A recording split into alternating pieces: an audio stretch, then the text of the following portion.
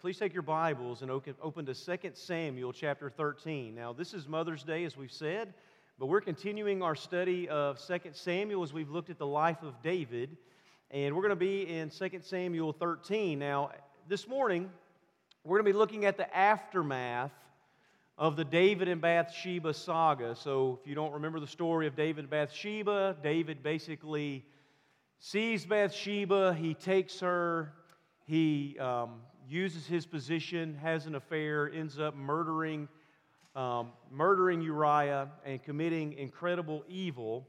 And in chapter 12, God graciously sends Nathan the prophet to confront David over his adultery, over his deception, and over his murder of Uriah.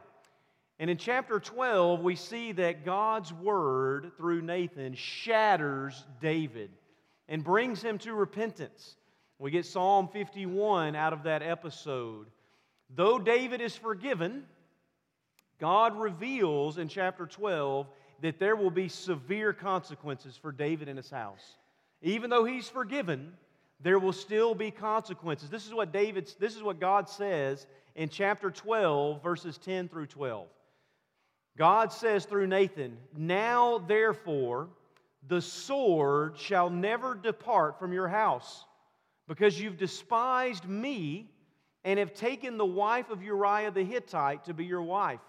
Thus says the Lord, behold, I will raise up evil against you out of your own house, and I will take your wives before your eyes and give them to your neighbor, and he shall lie with your wives in the sight of the sun. For you did it secretly, but I will do this thing before all Israel and before the sun." So 2 Samuel 13 is the beginning of all the troubles that the Lord is going to bring upon David. David chose his sin and rebellion, but he does not get to choose his consequences. Now, as we begin, I want you to all know, especially for parents of young children, that what we're about to read is rated R Bible. There's nowhere else to say it. This is a tragic section of Scripture. It's filled with horror.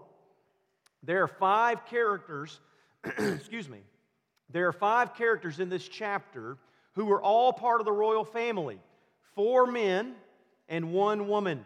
The men are David, Amnon, David's son, Jonadab, David's advisor, and Absalom, another of David's sons. The young woman is David's daughter named Tamar, who also is the full sister of Absalom. Only this young woman, Tamar, is presented by the author as being righteous and godly in this episode. All 4 of these other men, unrighteous and ungodly. Okay? Now, the other 4 characters are characterized by what we call godlessness or ungodliness, which is demonstrated by their actions and their attitudes. Okay? Now, ungodliness simply means without God. Ungodliness without God. It is thinking, living, acting, behaving, or making choices without any reference to God or apart from God, or as though God doesn't exist or matter. Right?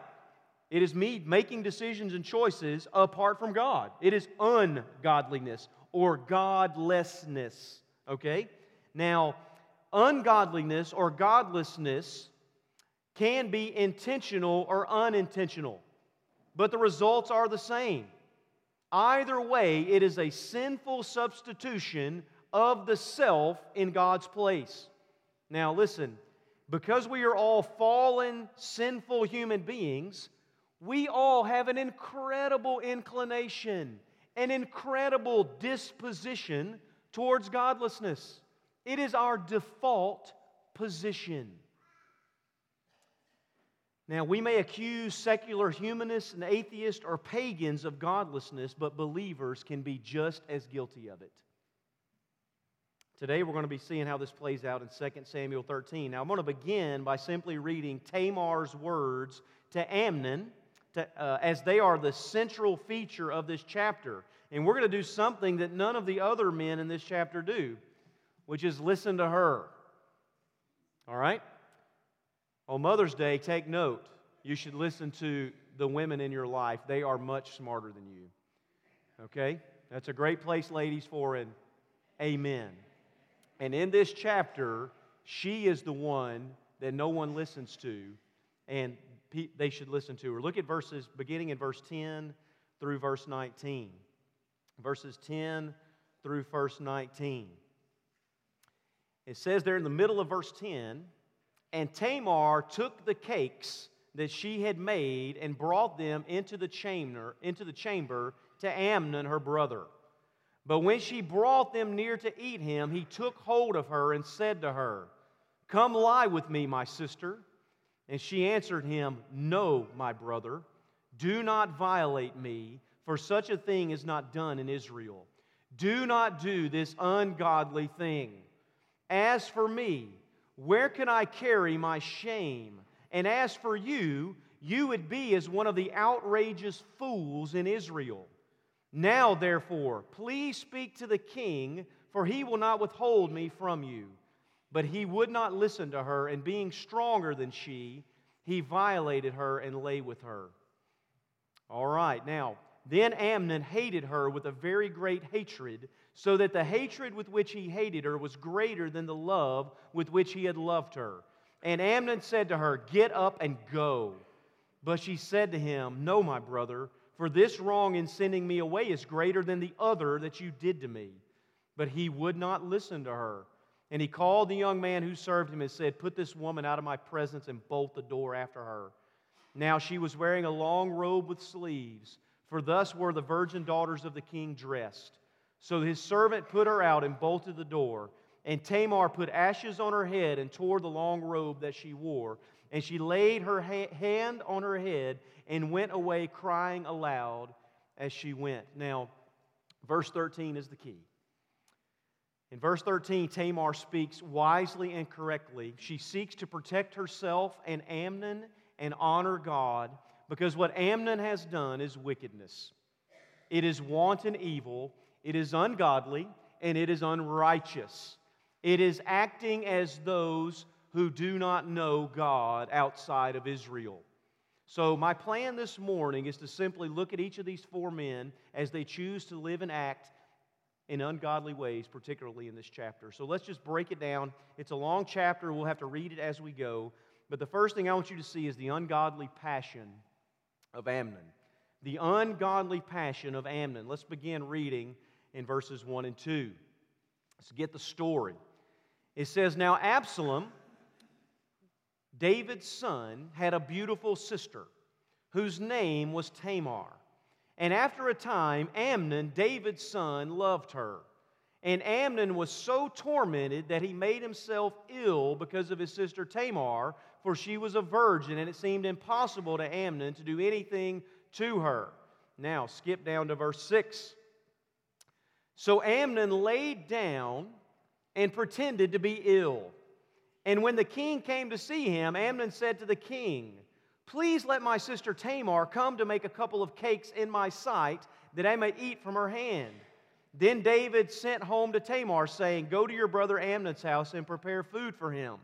So Tamar went to her brother Amnon's house, where he was lying down, and she took the dough and kneaded it and made cakes in his sight and baked the cakes. And she took the pan and emptied it out before him, but he refused to eat. And Amnon said, 'Send everyone out from me.' So everyone went out from him. Then Amnon said to Tamar, 'Bring the food into the chamber, that I may eat from your hand.' And Tamar took the cakes she had brought, and Tamar took the cakes she had made and brought them into the chamber to Amnon, her brother. But when she brought them near to eat him, he took her by the hand."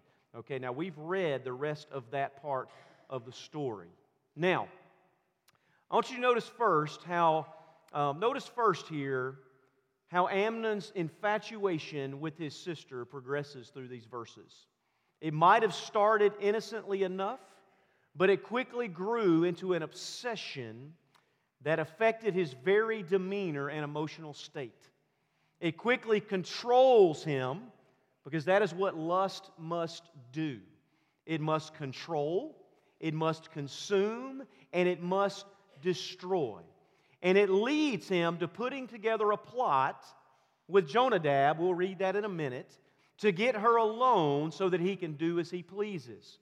But also note here that this is a particularly insidious kind of lust. We are dealing here with incest, forbidden incest. Notice how he appeals to her as his sister. Come and lay with me, my sister. And she rebuts him as her brother. So here we're dealing with a half-brother and sister, but nonetheless, the law of Moses is crystal clear. Listen to what Leviticus 18, 9 and 11 say. This is the law of God. It says, "You shall not uncover the nakedness of your sister, your father's daughter, or your mother's daughter." You remember during this time, several times there were families that had multiple wives. There were multiple sibling pairs that are half brother and sister. He says there, "Whether brought up in the family or in another home, you shall not uncover the nakedness of your father's wife's daughter. Brought up in your father's family, she is your sister." So, this is precisely why Tamar said, this thing is not done in Israel. It is forbidden. But God's word matters little when lust is involved. So the text says he grabbed her and he raped her. And Deuteronomy says that that is a capital offense worthy of death. Amnon has done the unspeakable. It is outrageous. And after the deed is done, the author makes clear in verse 15 that Amnon was not driven by love, but by lust. He must have and he must take. It's very similar to what David had done with Bathsheba. He must have and he must take. He's not interested, Amnon isn't interested in the self-sacrifice or the self-giving that is required in biblical covenantal love. And so the text says after he's done with her, he hates her and throws her out.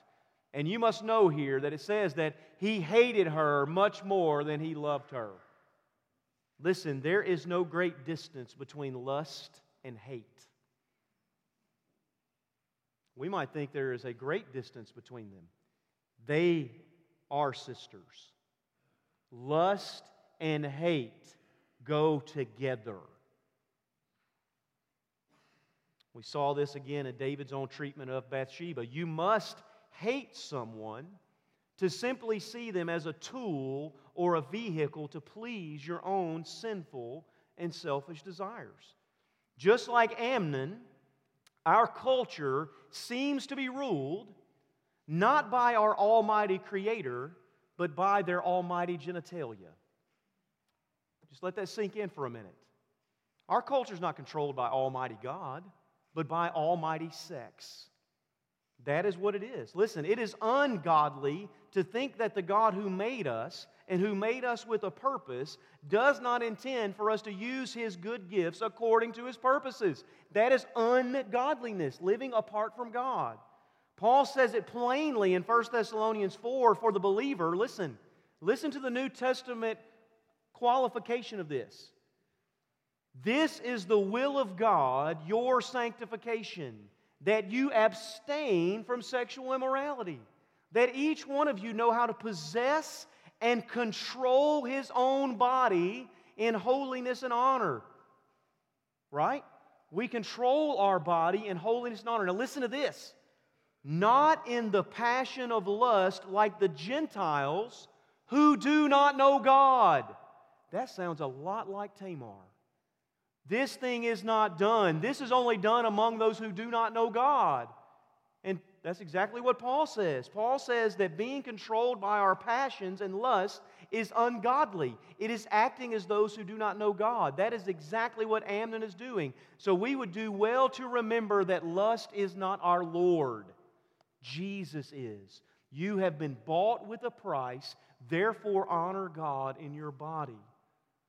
That's the ungodly lust of Amnon. Notice, secondly, the ungodly wisdom of Jonadab. We haven't talked about Jonadab yet. Look back at verses 3 through 5. as we are introduced to Jonadab. Go back there to verse 3. It says, "But Amnon had a friend whose name was Jonadab, the son of Shemaiah, David's brother." Make the family connection there. This is the uncle of Amnon. Am I right? Amnon's cousin. It's somebody. All right? Let's read that again. Amnon had a friend whose name was Jonadab, the son of Shemaiah. Shemaiah is David's brother. Okay, so this makes this his first cousin. All right? And Jonadab was a very crafty man. And he said to him, "O son of the king, why are you so haggard morning after morning? Will you not tell me?" And Amnon said to him, "I love Tamar, my brother Absalom's sister." And Jonadab said to him, "Lie down on your bed and pretend to be ill. And when your father comes to see you, say to him, 'Let my sister Tamar come and give me bread to eat and prepare food in my sight that I may see it and eat from her hand.'" So right here, the writer describes Jonadab as skillful and sharp. Some translations say he's crafty, much like the serpent in Genesis 3. Other words we might use would be he's practical. He's pragmatic. He's insightful. He's effective. He's a good politician, an advisor to the king who knows how to get results. Now, I read an anecdote this week in my studies about the Vicar of Bray. You might not know who that was, but let me tell you who he was. The Vicar of Bray, he was a Catholic under Henry VIII. He was a Protestant under Edward VI.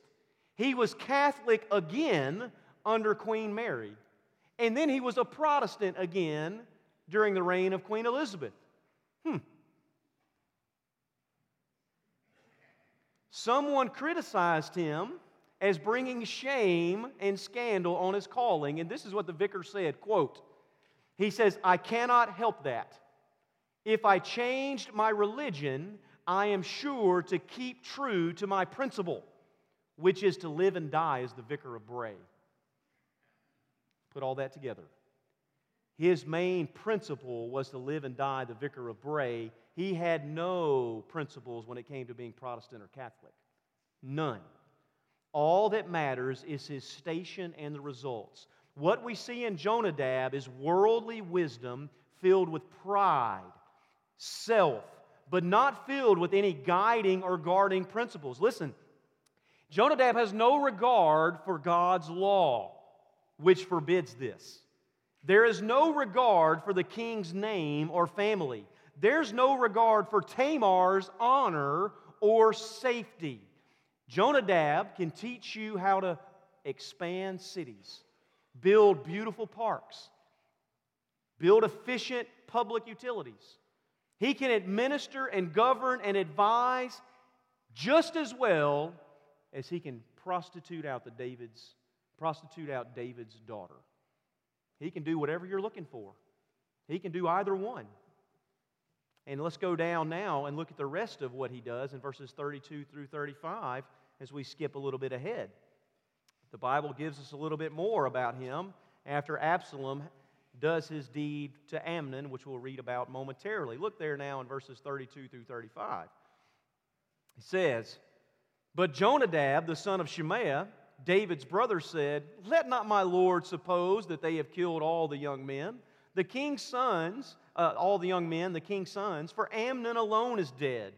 For by the command of Absalom this has been determined from the day he violated his sister Tamar. Now, therefore, let not my lord the king so take it to heart, so as to suppose that all the king's sons are dead. For Amnon alone is dead.'" What we have here is, again, worldly wisdom. It's all just part of being wise in the eyes of the world. Jonadab knows the ins and outs of politics. He knows the ins and outs of David's administration. And he knows the ins and outs of Absalom's plans, which we will read about in a second. He knows that the rest of David's sons are safe. And only Amnon, whom he has instructed earlier in the story, has perished. Now, The issue is that all of this is godlessness. It's the world's wisdom, not God's. Jonadab's craftiness didn't bring God's peace, but the enemy's destruction and ruin. Hear me. You cannot have God's peace through godless scheming. That's not how it comes about. James warns us of this kind of godless, ungodly wisdom. Listen to what James says in chapter 3. He says, "But if you have bitter jealousy and selfish ambition in your hearts, do not boast and be false to the truth. This is not the wisdom that comes down from above, but is earthly, unspiritual, and demonic.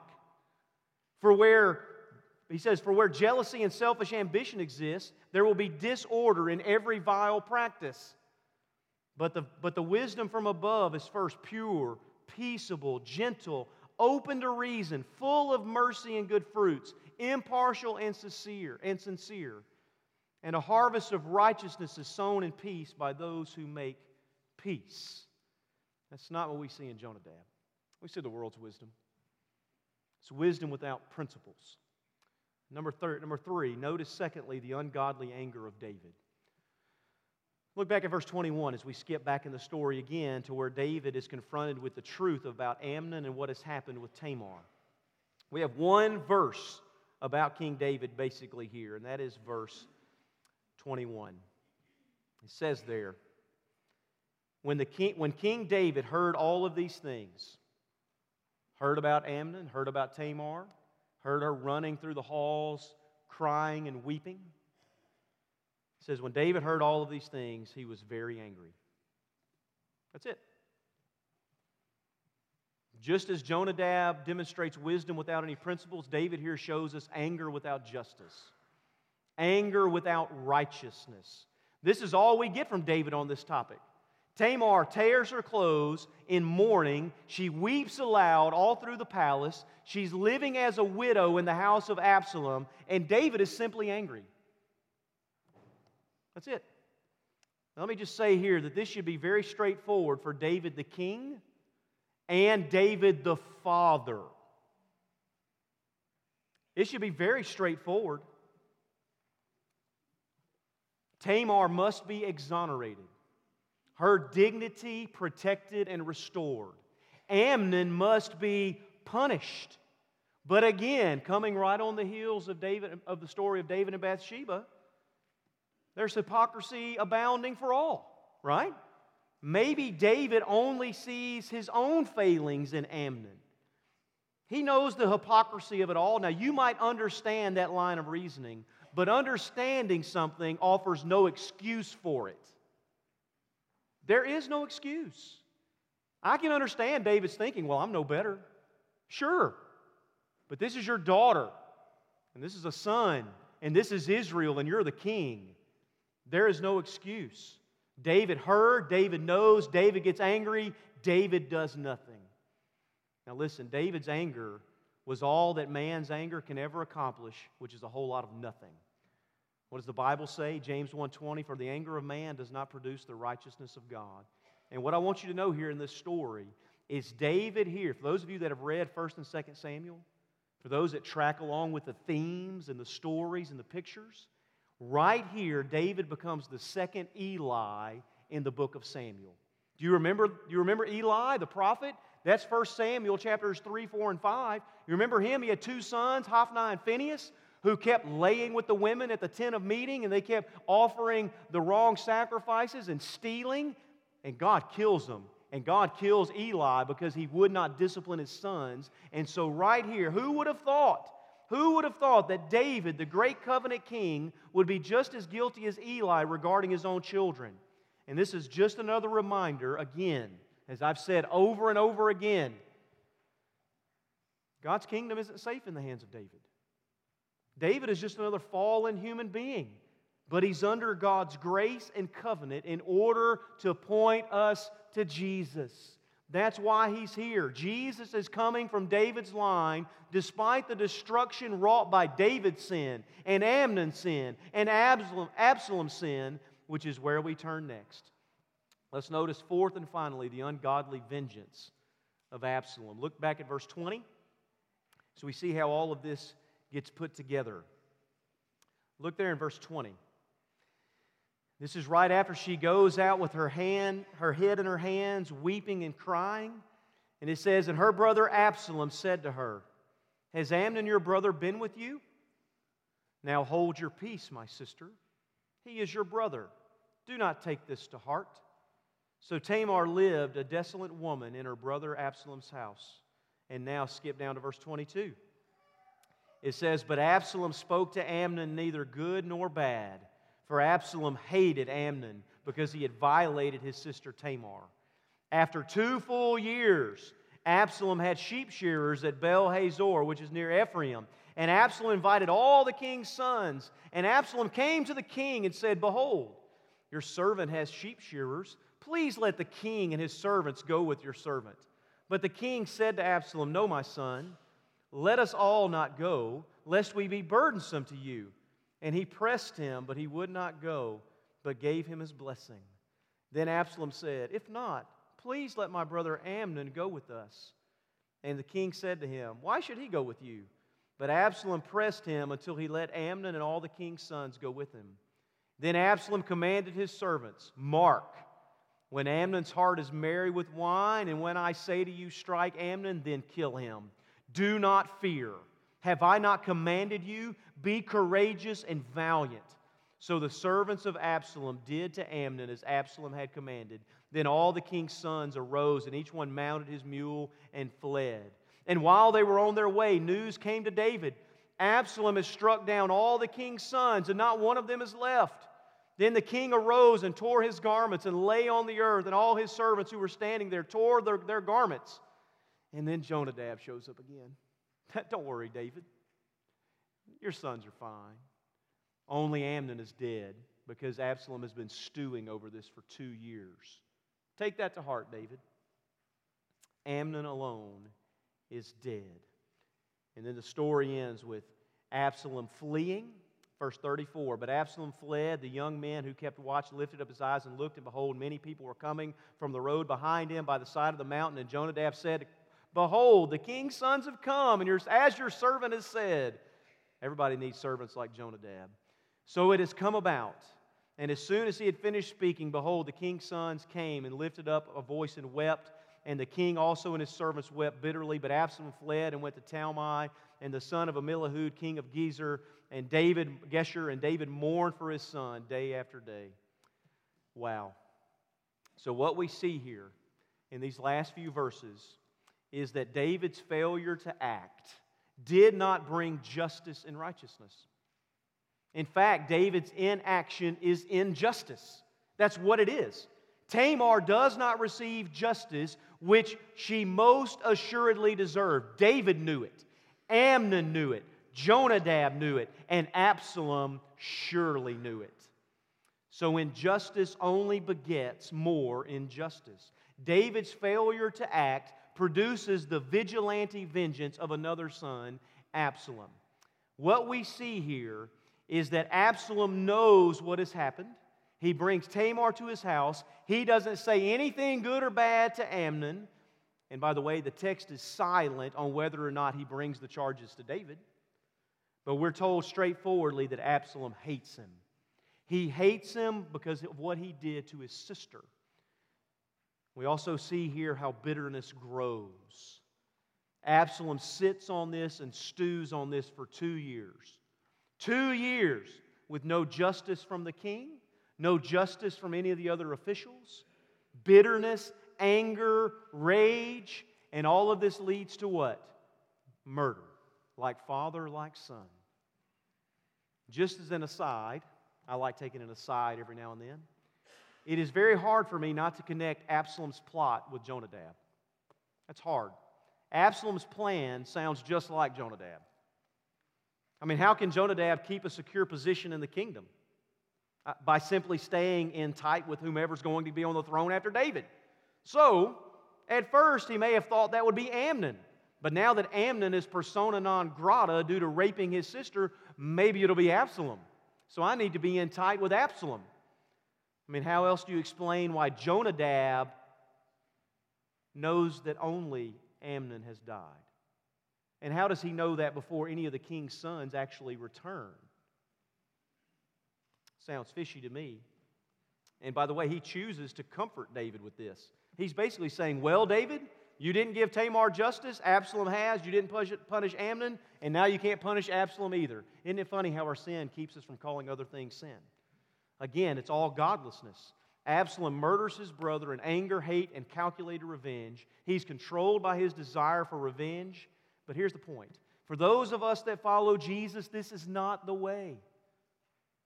To quote the Mandalorian, this is not the way. This is not what we do. Listen to what Romans says. For those of us that are in Jesus, Romans says, repay no one evil for evil, but give thought to do what is honorable in the sight of all. If possible, as far as it depends on you, live peaceably with all. Beloved, never avenge yourselves, but leave it to the wrath of God, for it is written, vengeance is mine, I will repay, says the Lord. To the contrary, if your enemy is hungry, feed him. If he's thirsty, give him something to drink, for by doing so you will heap burning coals on his head. Do not be overcome by evil, but overcome evil with good. Now, let me close. This whole chapter shows us in these moments ungodliness. It shows us godlessness. It shows us what it's like to live and act as though God doesn't exist or matter in our everyday lives. To substitute ourselves or other things or other desires for God. And in the end, you will worship that God. You will bow down and it will control you. It will demand your allegiance. Lust, the pride of wisdom, scheming for power, anger, bitterness, being paralyzed by your own hypocrisy, hate, vengeance, murder. So let me give you what the gospel means. Just as ungodliness is operating and living apart from God or without God, the opposite is also true. We should live before God and in His presence and for His glory in Christ. Christ died to free us from the bondage of living to please ourselves and our own desires. We now have Christ in us, the hope of glory. And in Christ, we are not left to godlessness. We are filled with Christ's Spirit, His abiding Spirit. The gospel comes to us with the promise of being sealed and filled with His Spirit as we repent and believe. Christ's Spirit fills us, guards our hearts, guides our steps. And that is our privilege as God's children, to be filled with His Spirit, to walk by the Spirit, to keep in step with the Spirit as we abide in Jesus and obey Him. Listen, that's what the Spirit does, is the Spirit takes our rebellious and ungodly tendencies and shapes them and remakes them and guides us towards Jesus. This is the sum of the whole matter. Titus 2. Turn in your Bibles there. I want to read this last. Titus 2. Go to Titus 2. This is why the gospel matters. Titus chapter 2. If you're there, say amen. If you're not there, say hold on. Hold on. There you go. Henry's got to punch quicker on his phone. Titus chapter 2. Write this down. Think about this the rest of the day. This is why the gospel matters in our battle and our disposition towards godlessness, our default position to live and act apart from God. He says in chapter 2, verse 11, "For the grace of God has appeared," that's Jesus, "bringing salvation for all people, training us to renounce ungodliness and worldly passions." So we renounce that, and instead we live self-controlled, upright, and godly lives in the present age, waiting for our blessed hope, the appearing of the glory of our great God and Savior, Jesus Christ, who gave Himself to redeem us from all lawlessness and to purify for Himself a people for His own possession, zealous for good works. We're not bound to live ungodly lives. We yield to Jesus, filled with His Spirit, and walk in humility with Him, so that all of our mind, thought, hearts, actions, and attentions are filled with Christ and are therefore godly. Walk with Jesus, and you will not fulfill the lusts of the flesh. May the Lord add a blessing to the reading of His Word. Would you pray with me? Father, I pray you would take this, challenge us, encourage us, and Father, mostly, Father, we pray for repentance. Father, for all of us, Father, struggle with ungodly lust. All of us struggle with ungodly wisdom. All of us struggle with ungodly anger. And Father, all of us sometimes seek ungodly revenge. And so, Father, we pray that, Lord, we would see that in us rightly. And Father, we would come to Jesus. And Father, we would lay that aside so that we don't have to be controlled by those things, but we can walk by the Spirit. So Father, now we pray you would speak. We pray this in Jesus' name.